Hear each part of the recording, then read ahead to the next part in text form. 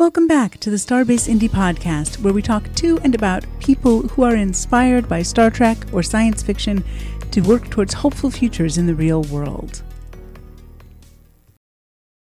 I've seen you posting on social media a lot about AI. And it seems, on the one hand, it seems like a strange thing for a theology professor to be interested in. On the other hand, it also, there's a certain quest for answers theme that sort of runs through both.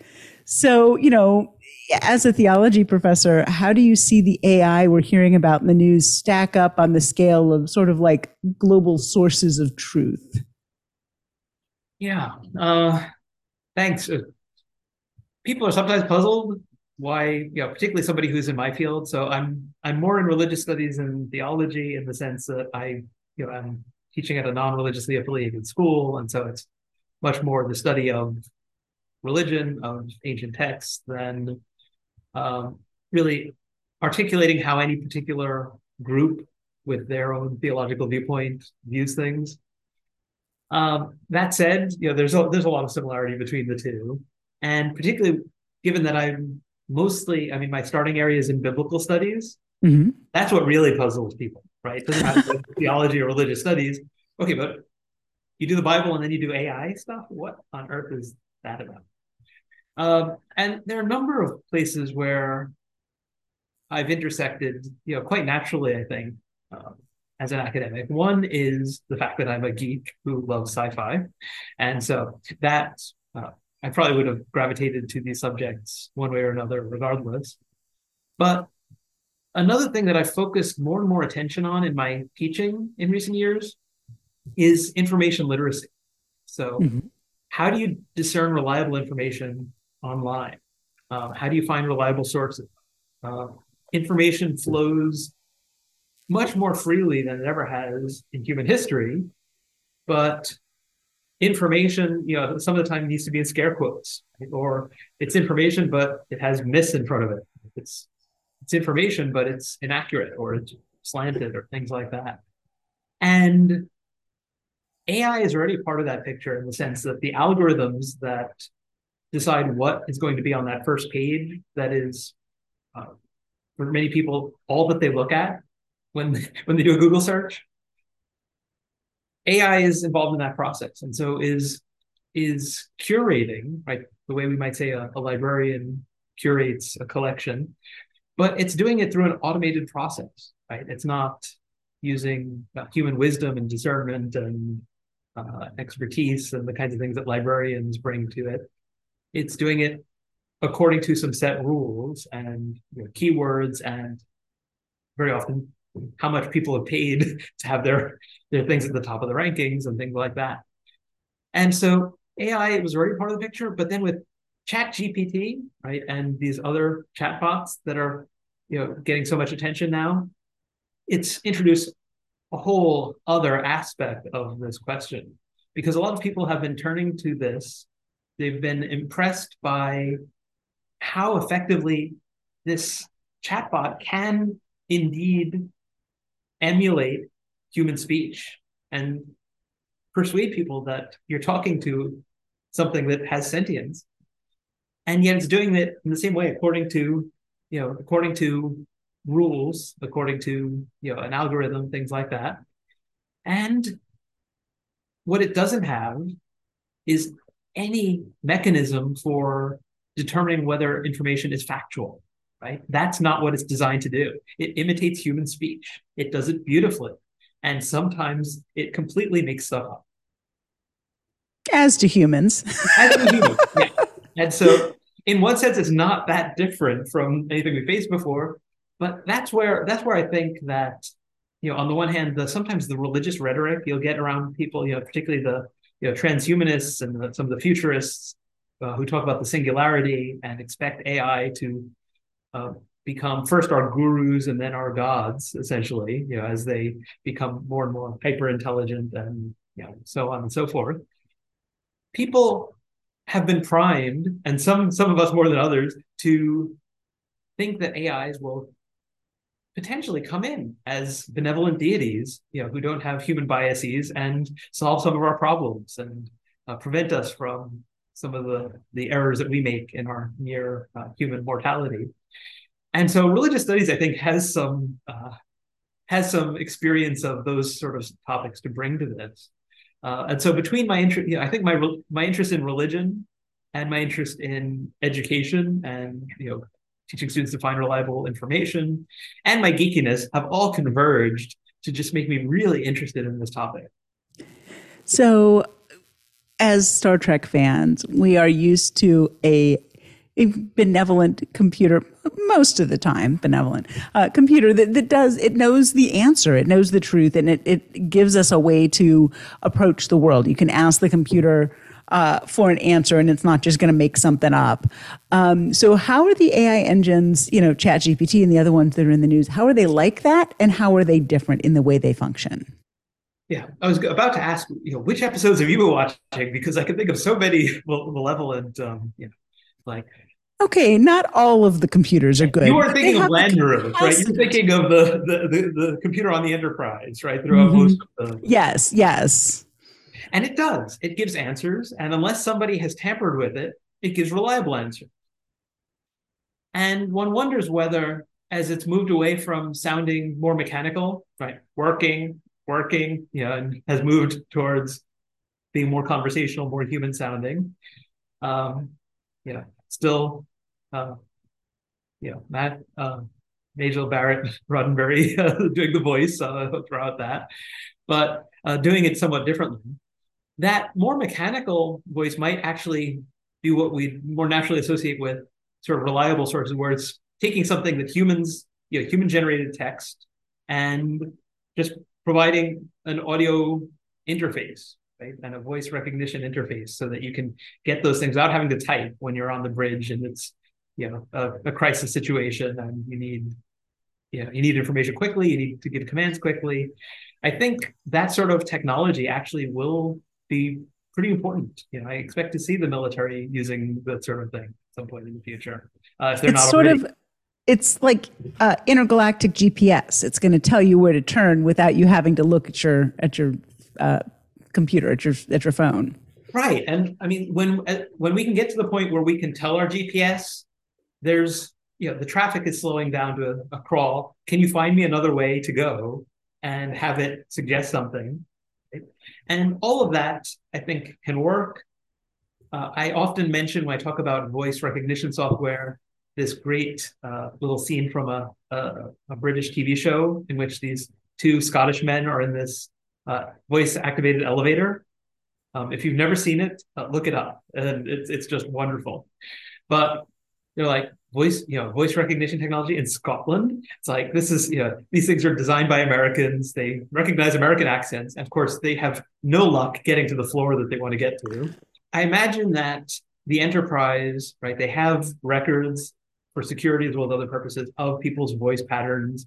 And so the computer on the Enterprise would be able to recognize all the accents, right? It doesn't matter where you're from. It doesn't matter if you're Chekhov or Scotty or Captain Kirk. It's going to recognize the different ways of speaking, and will be keyed to that. The thing that ChatGPT does is it gives a different answer every time you ask the same question, right? Because it is working with patterns of human speech, and so it's not simply regurgitating information, or it's not working from a predetermined script. And what I had, students really discovering for themselves, despite my having indicated some of these things ahead of time, is that if you ask for sources, like, okay, so you gave me this answer to my question, where could I read more about this? ChatGPT, at least in the past, has sometimes made up sources. And what it does is it will take actual names of academics, and it'll take names of books, but because it is essentially a text-based shuffler, right, and reorganizer, in order to create new things from these patterns in human speech that are in its data set, it shuffles around author names and titles and subtitles and things like that. And so it was telling my students to read things that don't exist by actual authors, but the books aren't real, right? And sometimes the books are real titles of books, but by other authors and things like that. And so there's a reason why ChatGPT produces, what many people call BS, right? Why it does this thing, which students sometimes do too, right? They sometimes make up references and stick them in a bibliography, right? And so it's not as though this is something that you don't see in human behavior, but it's important, I think, for people to understand why ChatGPT does this, because it's a feature and not a bug, right? It is shuffling words the way human beings do in order to engage in communication. But it doesn't have human self-awareness. It doesn't have that drive to think, oh, well, I love this person. I'm going to write a poem, or I want to write the next hit song. There are no motives. There's no comprehension, and so it doesn't know whether it's giving reliable or unreliable information because it doesn't have any concept of that. Doesn't have any concept of anything. It is doing creative things mechanically in a very, very sophisticated way with text and with words. And it does, when we focus on that, it does that so impressively. You could really believe you're talking with someone. But there's no mechanism for automating the provision of reliable information. And that's what is good that ChatGPT has highlighted about that, is that that's always been true, even with Google. Okay? Searching for keywords doesn't mean you're getting a good answer, right? It has taken an effort on the part of programmers and Google going in and preventing it from doing what it otherwise might do automatically in order to do something about the flow of misinformation, to get less, sort of biased, hate speech and racist results and things like that. And so that's where human intervention plays a role. And that, I think, is an important thing to note, because if nothing else, it should be reassuring to those who are worried about their jobs disappearing as a result of this. ChatGPT can do lots of impressive things, but even if you get quickly generated text, which advertisers might use and other things, you're going to need people to fact check, right? You're going to need people to think, is this appropriate? Just very quickly, my favorite example of what has happened when people have relied on automated text generating chatbot type things is when KFC, Kentucky Fried Chicken, not too long ago, I don't know if you heard about this, their Twitter feed basically recommended that people celebrate Kristallnacht with crispy chicken. And so presumably this was a bot that was told, okay, significant event, recommend people eat chicken, and put these two together. And of course, Kristallnacht is a significant event, but it's not one that one celebrates, right? It's this, not usually. Right? For those who may not be familiar with it or may not get it from my pronunciation, right? This anti-Semitic pogrom and right lead up to the Holocaust. Important historical event, not one you celebrate with crispy chicken, right? And a human being will understand that. Whether our AI systems will ever be able to avoid that and get the difference between a positive event and a negative event, and whether, even if it said, comfort yourself with crispy chicken, would have been slightly better, right? But it's, I don't know that AI of the sort that we're currently talking about and that we actually have in our world today will ever do that. And this makes me think of years ago, some of the targeted advertising misfires, right? Like when Target was able to predict a pregnancy and started sending things to someone and whose father became very angry that Target would suggest that, but it did turn out that the young woman was pregnant. And, but still perhaps there's a sensitivity filter that computers don't really have and maybe never will. Yes, it's a colleague of mine at Butler, Ankur Gupta, right, who's presented with me at Starbase Indy on things related to AI, likes to use the term artificial wisdom right, for this kind of things, right? The question of whether a machine can learn to behave ethically, either in terms of consistently following human ethical norms that we might try to program it to follow, but also can it develop its own wisdom, right? Can it have sensitivity? Can it discern? Can it be wise in all those ways that human beings often fail to be? But at least we know that that is at least a potential that human beings have. And it's not clear that AI, in any of the forms that are currently available in the real world, has what we might call wisdom. It can certainly do impressive things with amounts of data that no human being could ever deal with. But we have to come up with the question, right? We have to come up with the data set. We have to tell it to look for things. Or we simply set it looking for patterns, and then we have to come in and say, okay, this pattern, it's correlation, but there's no causation. This pattern, wow, there's something really significant here. The AI that sifts through the data and detects the patterns and notices, oh wow, this word found here, that's also there. This happens over there, this happens over here. Doesn't know what's significant, what's not, what's worth pursuing and what's not, and doesn't know when to advertise certain things to potential customers and when, like, that's something you want to do discreetly. By all means, provide the things related to pregnancy, but not when dad can see them or whatever. Don't send them through the mail, whatever it is. AI is certainly not there yet, and it's an interesting question whether it can get there. But that's another reason why I, as somebody in the humanities, am interested in this, because if we're to get there, I think it's going to involve people who work in fields like philosophy and ethics and computer scientists and programmers working together, because the two are related. Yeah, this is one of the things that we've seen in articles about things like self-driving cars, because how do you teach a self-driving car to decide, if you're going to have to crash into something, what's the ethics of protecting the driver of the car versus whoever you might hit and how do you work through those things?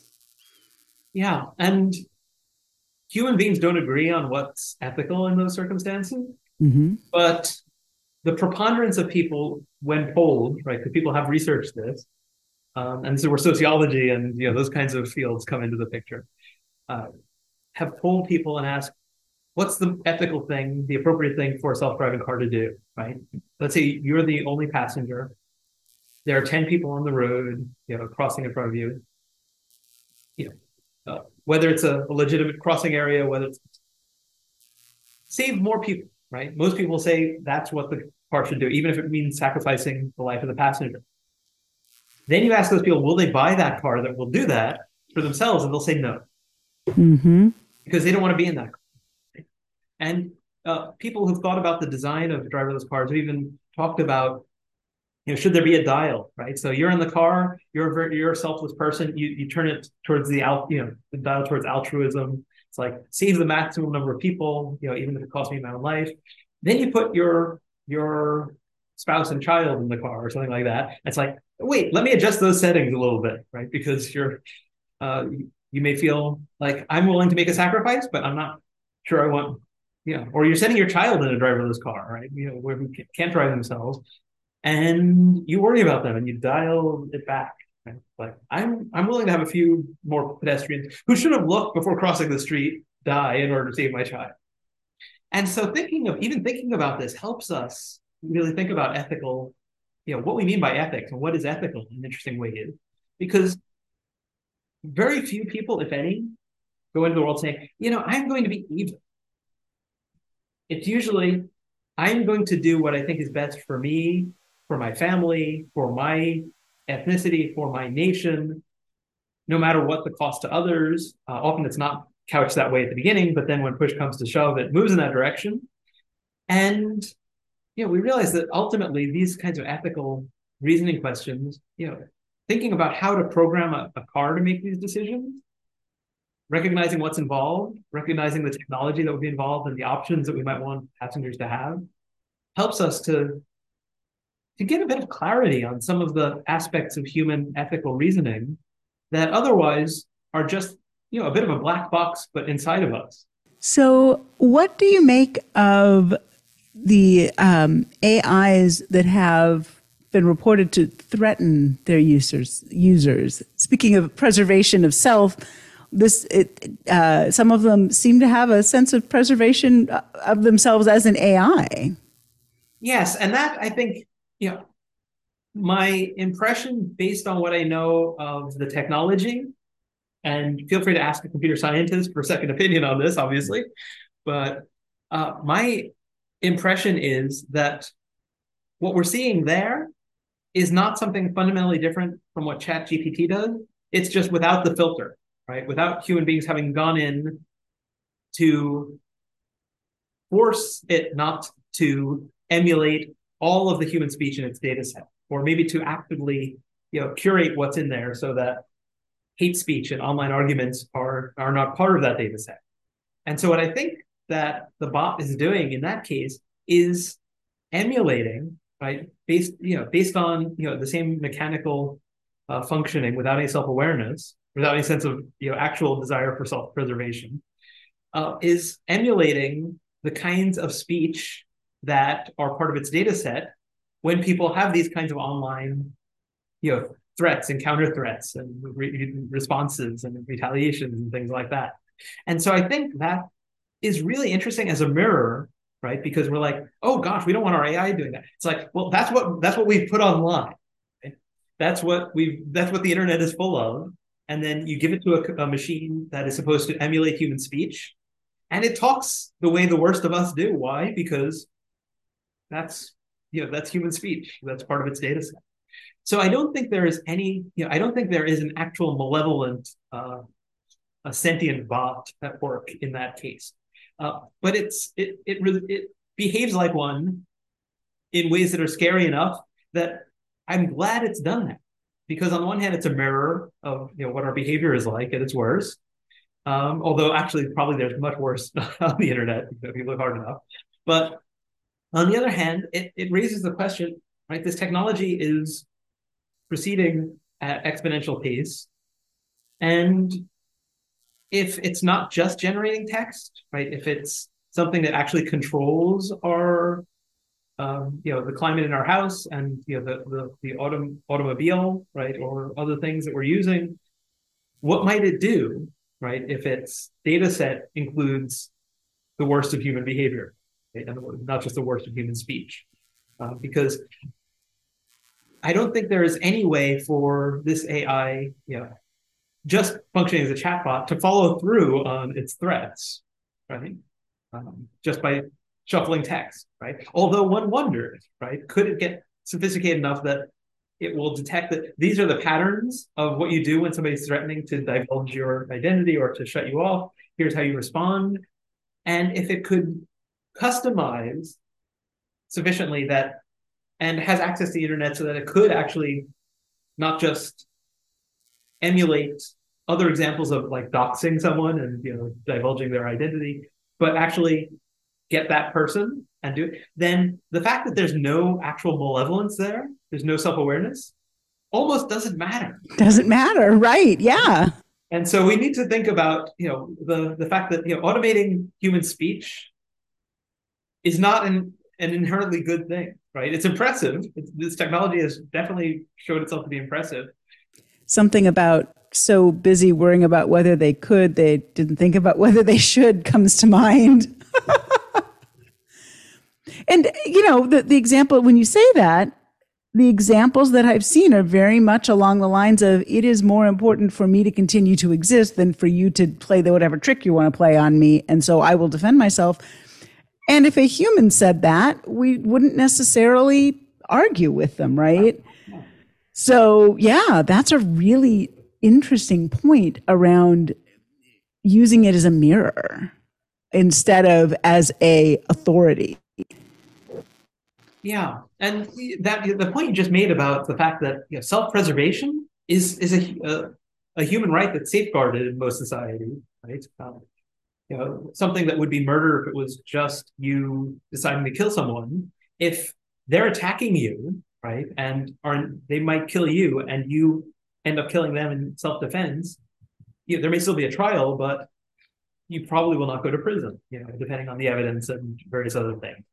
And Yeah, so, intent matters. right, yeah. And so if an AI is defending itself, what should it, we probably will, that gets into the whole question of AI rights.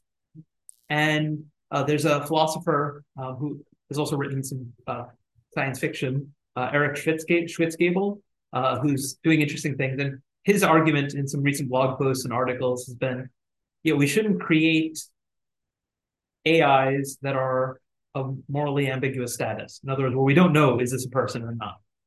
And in the short term, I think that's easy, right? I think it's fairly clear that we're not dealing with persons yet. We're dealing with things designed to emulate them.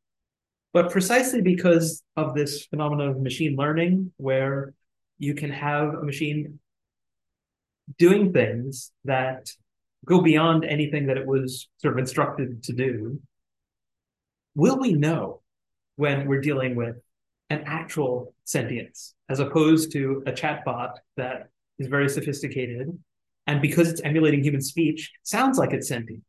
So I think it's really going to test our human ethics in a way that's never been tested before, because to draw on something from my starting field, the golden rule, treat others the way you want to be treated, it's very easy to make the case, and to do so in secular, not just in religious terms, for treating other human beings in a particular way.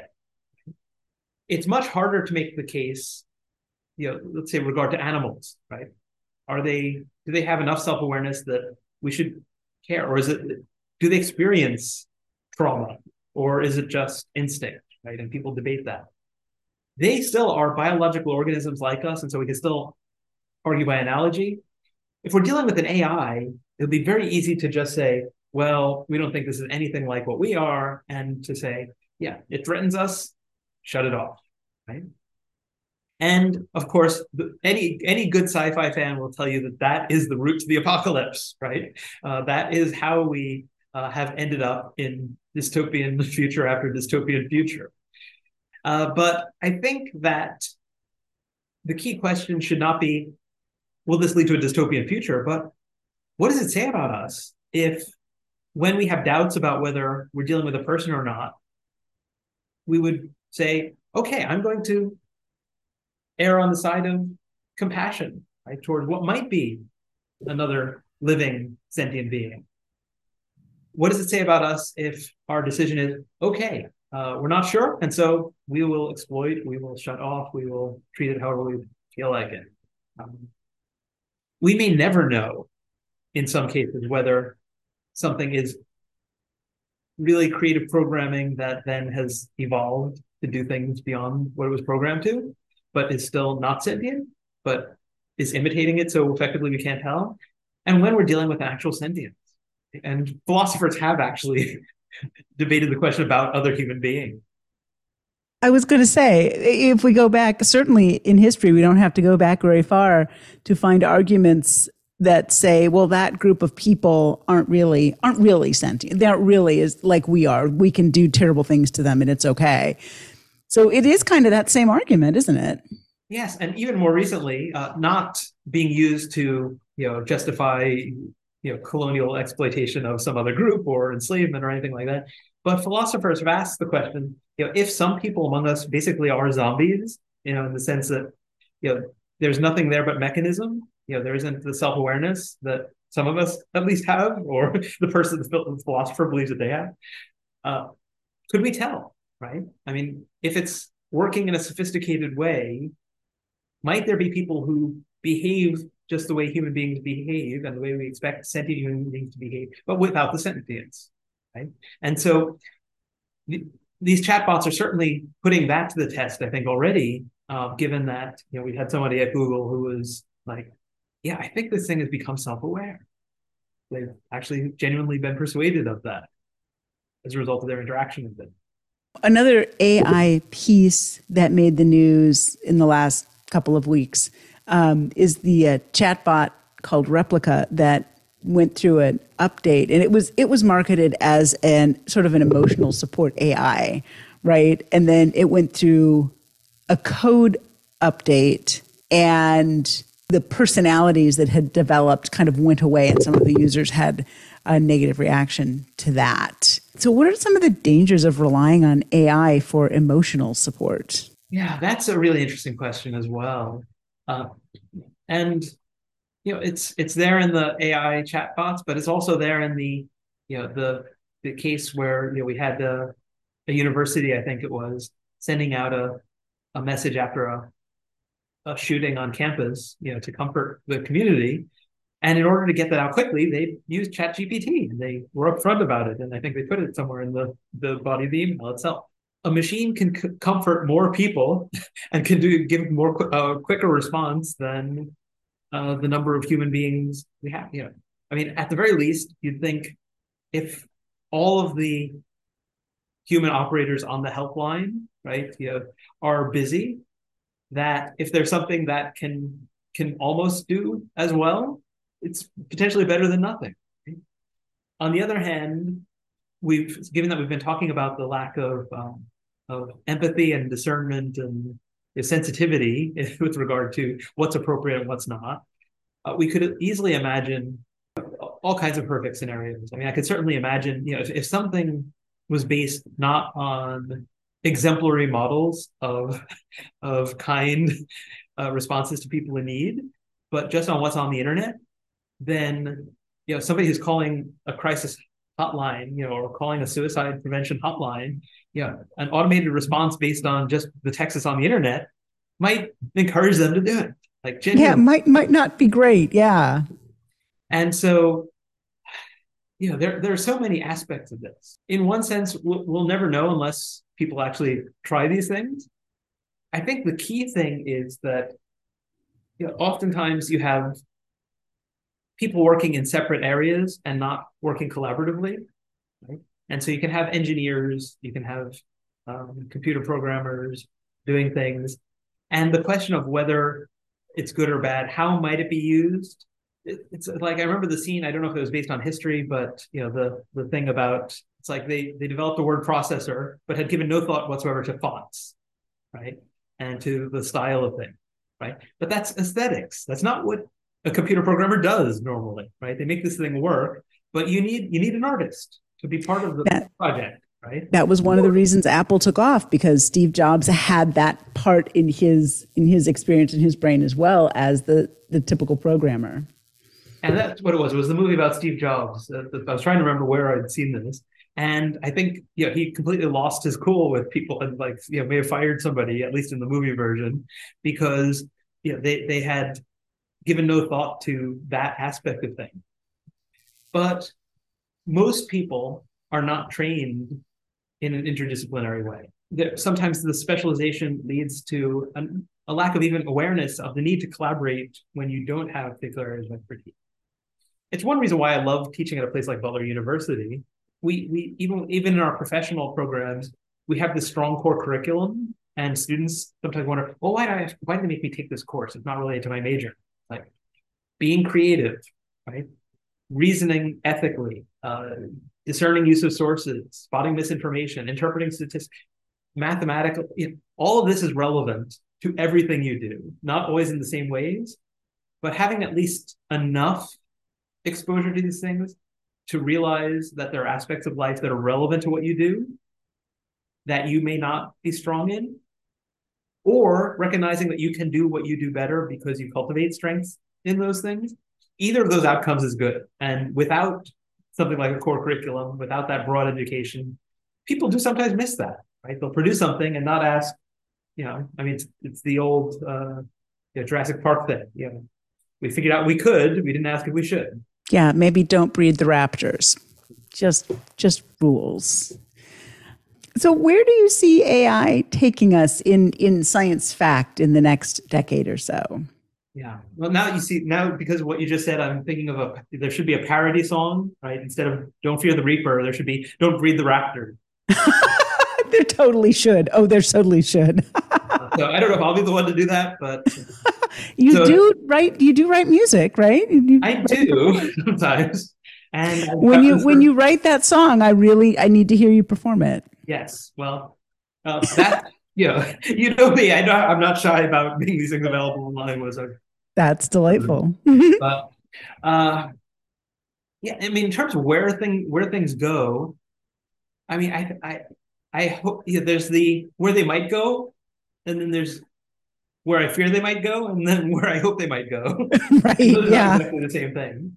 On the one hand, there's a definite impact that I think is not going to go away anytime soon of this technology in its current form on areas like producing advertising content, but also right. Clark's World magazine had to stop accepting submissions right of science fiction stories because people were generating science fiction stories using ChatGPT and submitting them, and they were being inundated.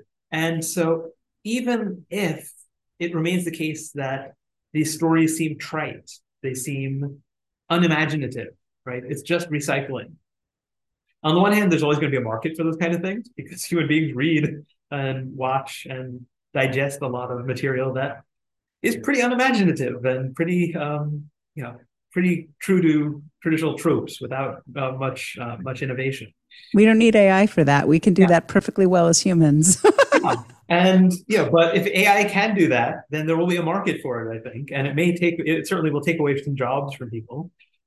It's interesting that George Orwell in 1984, even without the modern computer, envisaged this dystopian future in which there were stories for the masses that were generated using these machines that just sort of you cranked and it jumbled among the sort of the parts and things like that, and so it was not a modern computer, but it was automating the production of not very good literature, right, to keep the masses happy and content with things, and generating nothing that was imaginative and likely to be thought provoking and to shake things up, which of course was beneficial to Big Brother.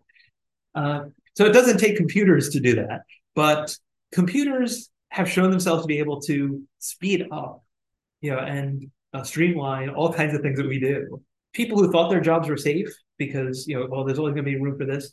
Now we're finding, well, I don't know. My son is a composer, among other things. He's also a computer programmer, so he does both, which is interesting. And ChatGPT can code, although it needs to be checked, right? The results need to be checked. But there are AIs that can generate music. Right? It won't be the truly creative new thing, but a lot of music is sounds like a lot of other music, and there will probably be a market for that. And so this is likely to impact jobs. And figuring out, just as human beings have and societies have in the past, when technology eliminates some jobs, what happens next, I think is going to be key. And hopefully, if there is a lot of use of ChatGPT and things like it to generate text, then there will be a need for a new army and a much greater number of fact checkers and editors and people who take this thing, right, which may be the marketing content, right?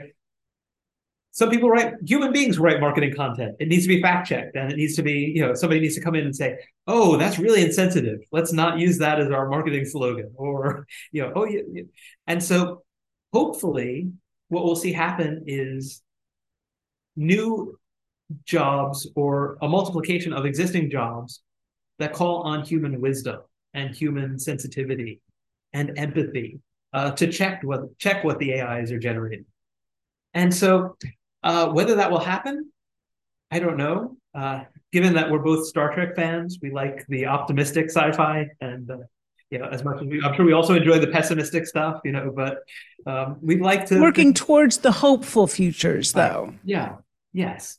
And so I think there are hopeful futures in which this technology plays a role. And the key things that I think we need to be dedicating more and more time to thinking about are the questions of what should AI do that AI does fantastically well, and what should humans do, and how do we put those two together so that there's a collaboration to generate new things that we might not have otherwise. Because ChatGPT certainly can give you ideas, right? You say, generate something, and it comes up with something like, let's say, a syllabus for a course, and it's derivative of other syllabuses that are out there, but so are almost all of our syllabuses, right? Very few professors, I don't think any professor is, it's a genre, right? It's a type of thing that exists, right? And so the information about the course, what are the readings going to be? What are the topics you're going to cover? Nobody reinvents that from scratch. And if you did, it would be a whole new discipline, right? I mean, if you're teaching a college course, it probably ought to be similar to the other courses with a similar title. Yeah. And so on the one hand, I think that automating that, and having AI assistants that can do that, I mean, somebody at a place like Butler University, which is predominantly undergraduate, in contrast with the big research universities, we may not have grad students who will do some of that sort of grunt work, that professors at some other universities might have. And I think rather than getting students to do grunt work, having an AI do some of that and getting students opportunities to do other things that are more, more appropriate for human beings and not just, things that can be done mechanically is great. I think professors will find, okay, I have more time to research and to teach because I'm not spending all this time trying to figure out how to create a syllabus for this course or something like that. Things are being automated that even a year or two ago, we might have thought, well, that's probably not going to be automated in my lifetime. And now it's like, oh, wow, it can be. That hopefully, if the technology is used in a hopeful, optimistic, utopian way, will give us more opportunities as human beings to do the things that only human beings at this point can do. James, where can people find you and your work online? I'm Religion Prof, all one word. And you can find me with that handle, with that nickname on Twitter. I have a blog on the Patheos website that's Religion Prof. And so if they look up James McGrath and Religion Prof, they will find me almost guaranteed.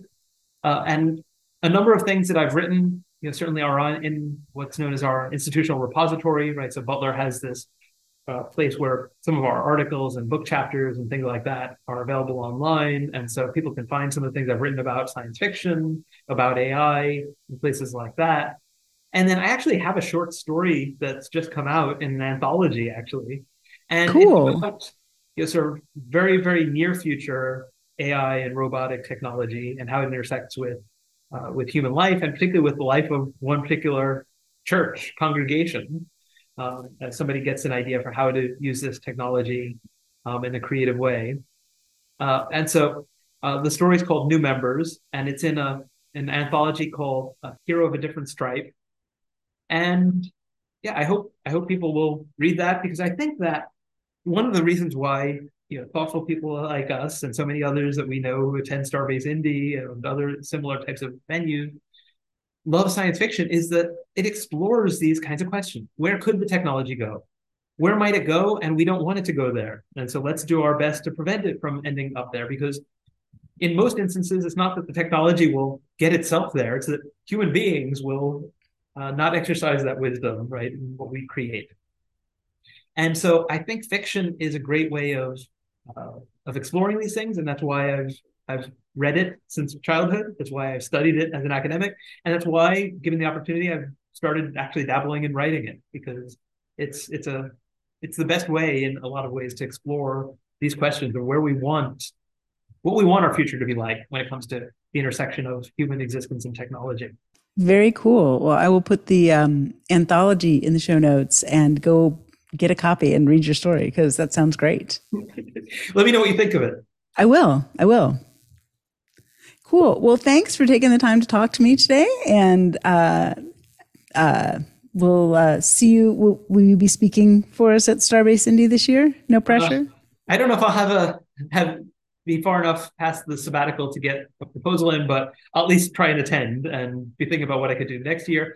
On the other hand, did give a talk about ChatGPT here, where I'm currently a visiting scholar at Georgia College. And if there's interest, I did actually pitch the talk as, how ChatGPT and Google compare to the Star Trek computers. That was actually based on, a talk that I gave prior to ChatGPT making wave at Starbase Indy, but I'm sure I could take out the ChatGPT facet of things. And if there's interest, I mean, I don't even know why you would take out the Chat GPT part. I think that sounds like a great topic. Well, I mean, take out the Chat GPT part and just do that, because the other part is. Oh, yeah. What was it? 2 years? Not this past. Yeah, it was a couple years ago. Because the year before. So, well, you decide. If it would delight you to just be an attendee and not speak, you can do that. But I always like hearing you speak. Or, I mean, I never actually get to hear you speak at the con, but I always think I will. But so think about what would delight you and let me know.